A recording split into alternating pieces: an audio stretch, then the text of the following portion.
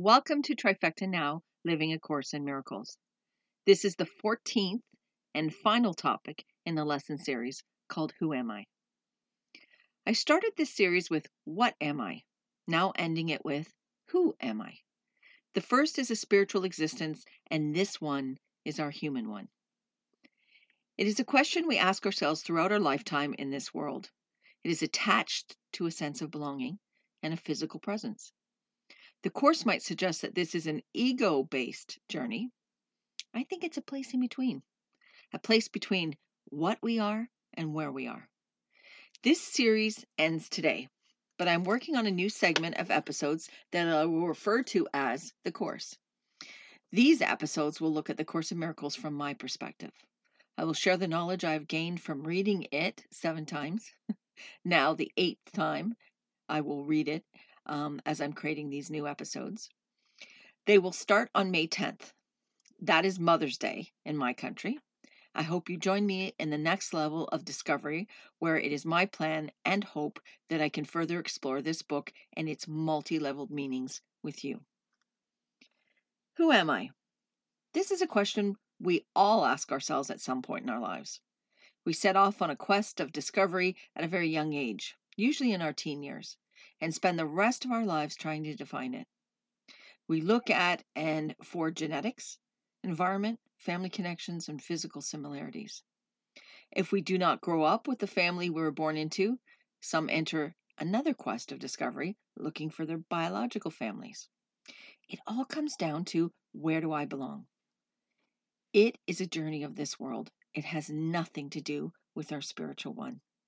If we are all one, then we can't be confused about who we are. In the original text on chapter 23, called The War Against Yourself, in the introduction on page 485, and I'm going to start with paragraph 3, says, "Walk you in glory with your head held high and fear no evil. The innocent are safe because they share their innocence. Nothing they see is harmful, for their awareness of the truth releases everything from the illusion of harmfulness. And what seemed harmful now stands shining in their innocence, released from sin and fear, and happily returned to love. They share the strength of love because they looked on innocence. And every error disappeared because they saw it not. Who looks for glory finds it where it is. Where could it be but in the innocent?" On the next page, which is 486, paragraph 6, says, "Nothing around you but is part of you. Look on it lovingly and see the light of heaven in it. So will you come to understand all that is given you. In kind forgiveness will the world sparkle and shine, and everything you once thought sinful now will be reinterpreted as part of heaven. How beautiful is it to walk clean and redeemed and happy through a world in bitter need of redemption that your innocence bestows upon it. What can you value more than this? For here is your salvation and your freedom, and it must be complete if you would recognize it." Then I'm going to go to chapter 30, which is called A New Beginning. And there's a section on page 629. Again, this is my book. 629, and it's called Freedom of Will. Paragraph 2 says, "How wonderful is it to do your will, for that is freedom. There is nothing else that ever should be called by freedom's name. Unless you do your will, you are not free. And would God leave his son without what he has chosen for himself? God but ensured that you would never lose your will when he gave you his perfect answer. Hear it now, that you may be reminded of his love and learn your will. God would not have his son made prisoner to what he does not want. He joins with you in willing you be free. And to oppose him is to make a choice against yourself and to choose that you be bound." Paragraph 4, that was paragraph 2. Paragraph 4 is on the next page, which is page 630. What cause have you for anger in a world that merely waits your blessing to be free? If you be prisoner, then God himself could not be free. For what is done to him whom God so loves is done to God himself. Think not he wills to bind you, who he has made you co-creator of the universe along with him. He would but keep your will forever and forever limitless. This world awaits the freedom you will give when you have recognized that you are free.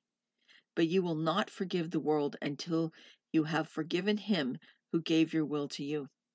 For it is by your will the world is given freedom. Nor can you be free apart from him whose holy will you share. Then there's another part in this section called the only purpose, and it's on page 635. I'm going to start with paragraph 2. Paragraph 2 reads, here it is thought that understanding is acquired by attack. There it is clear that by attack is understanding lost. The folly of pursuing guilt as goal is fully recognized, and idols are not wanted there, for guilt is understood as the sole cause of pain in any form.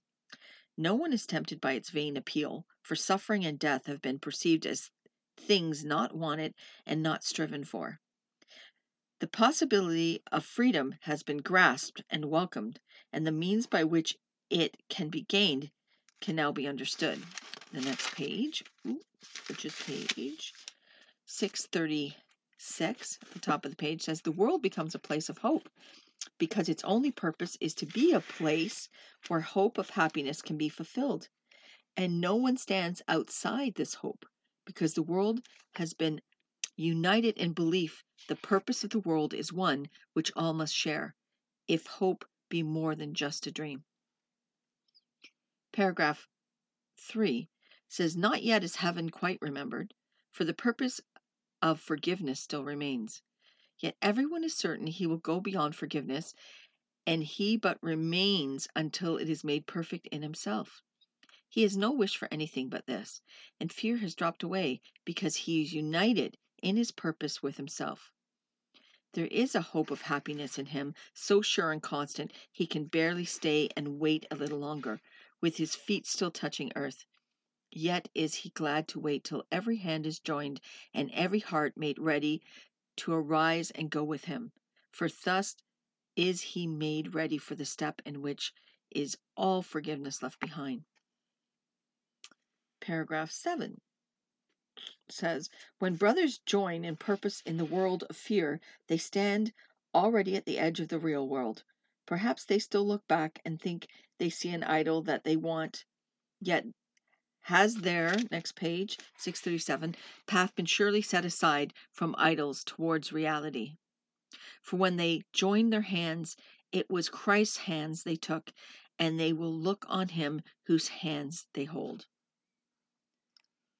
Paragraph 9. An ancient hate is passing from the world, and with it goes all hatred and all fear. Look back no longer, for what lies ahead is all you ever wanted in your heart. Give up the world, but not the sacrifice. But not to sacrifice. You never wanted it. What happiness have you sought here that did not bring you pain? What moment of content has not been bought at fearful price in coins of suffering? Joy has no cost. It is your sacred right, and what you pay for it is not happiness. Be speeded on your way by honesty, and let not your experiences here perceive in retrospect. They were not free from bitter cost and joyless consequence. Paragraph 10 says, do not look back except in honesty, and when an idol tempts you, think of this. There never was a time an idol brought you anything except the gift of guilt. Not one was bought except at a cost of pain, nor was it ever paid by you alone. And then paragraph 11, which is on the next page, on page 638. The will of God forever lies in those whose hands are joined. Until they joined, they thought he was their enemy. But when they joined and shared a purpose, they were free to learn their will is one. And thus the will of God must reach to their awareness, nor can they forget for long that it is but their own. Now, the last part I want to share with you is in actually the manual for teachers. So the manual for teachers is part of the book version I have, and I've mentioned this before. And mine is the original. It's called the Only Complete Edition, and it's the combined volumes. So it has a number of different sections in it. So this one is called the Manual for Teachers. And on page 5, it says, who are the pupils? Paragraph 2 says, in order to understand the teaching learning plan of salvation, it is necessary to grasp the concept of time that the Course sets forth. Atonement corrects illusions, but not truth. Therefore, it corrects what never was. Further, the plan for this correction was established and completed simultaneously, for the will of God is entirely apart from time. So is all reality being of him. The instant the idea of separation entered the mind of God's Son, in the same instant was God's answer given.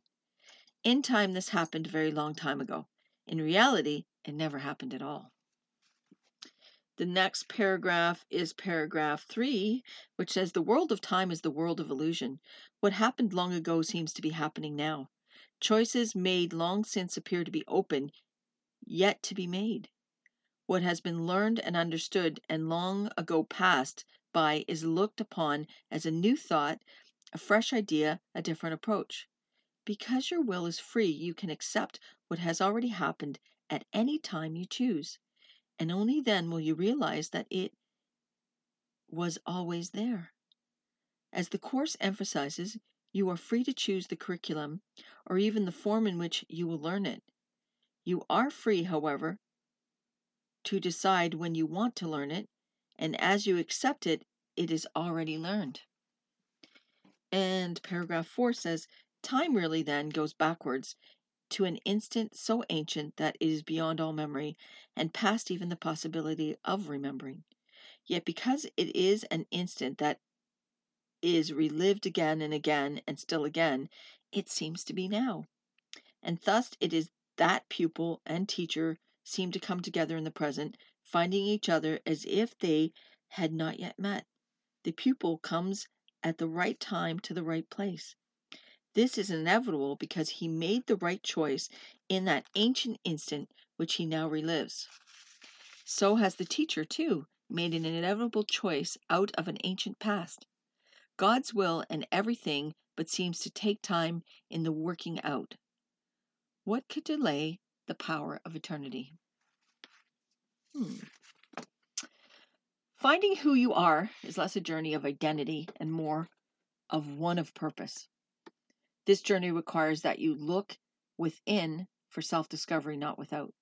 It requires that you know your heart and know that who you are has less to do with biology, but rather your bigger connection to the universe. Finding yourself in others is like looking for validation of an existence whose purpose is only of this world. If you only want to know the superficial you, then that is of this realm and who you are here. And that's okay. There's nothing wrong with you searching for your place in this world.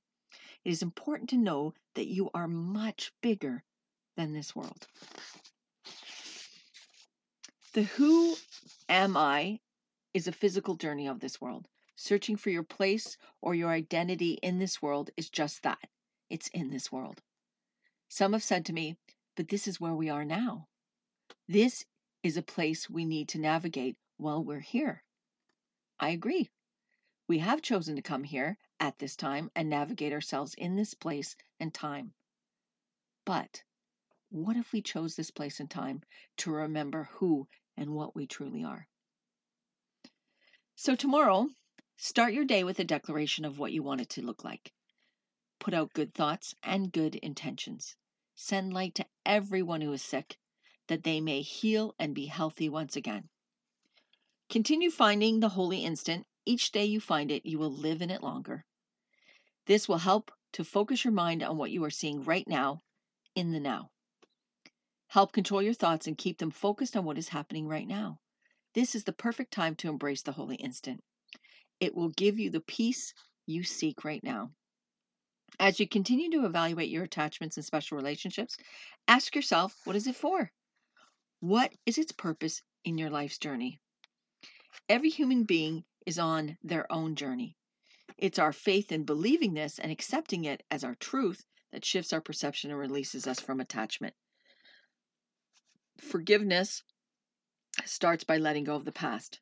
Whatever the theme is, ask yourself one question in relation to it. What is it for? If you can't find an answer, then it must not be as important as you imagine it to be. Why are you trying to relive or review your past? It's over. Let it go.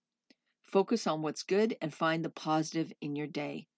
For those people who are worrying about what is coming, that is equally distracting of the now. This is as dangerous as living in the past. Let it go. Fear does not exist. It is only real to you. You created it and you can undo it. Love is the opposite of fear. The Course suggests that the only correction for fear is love. It asks that you do not look for the root of the fear or try to evaluate why it exists. Let it go. Judgment is a choice. You can choose simply not to do it. There is no good or bad judgment. Both have equal inequities and drawbacks. The answer is to not judge, but rather accept things as they are. Not good, not bad. It is what it is. Embrace the gift.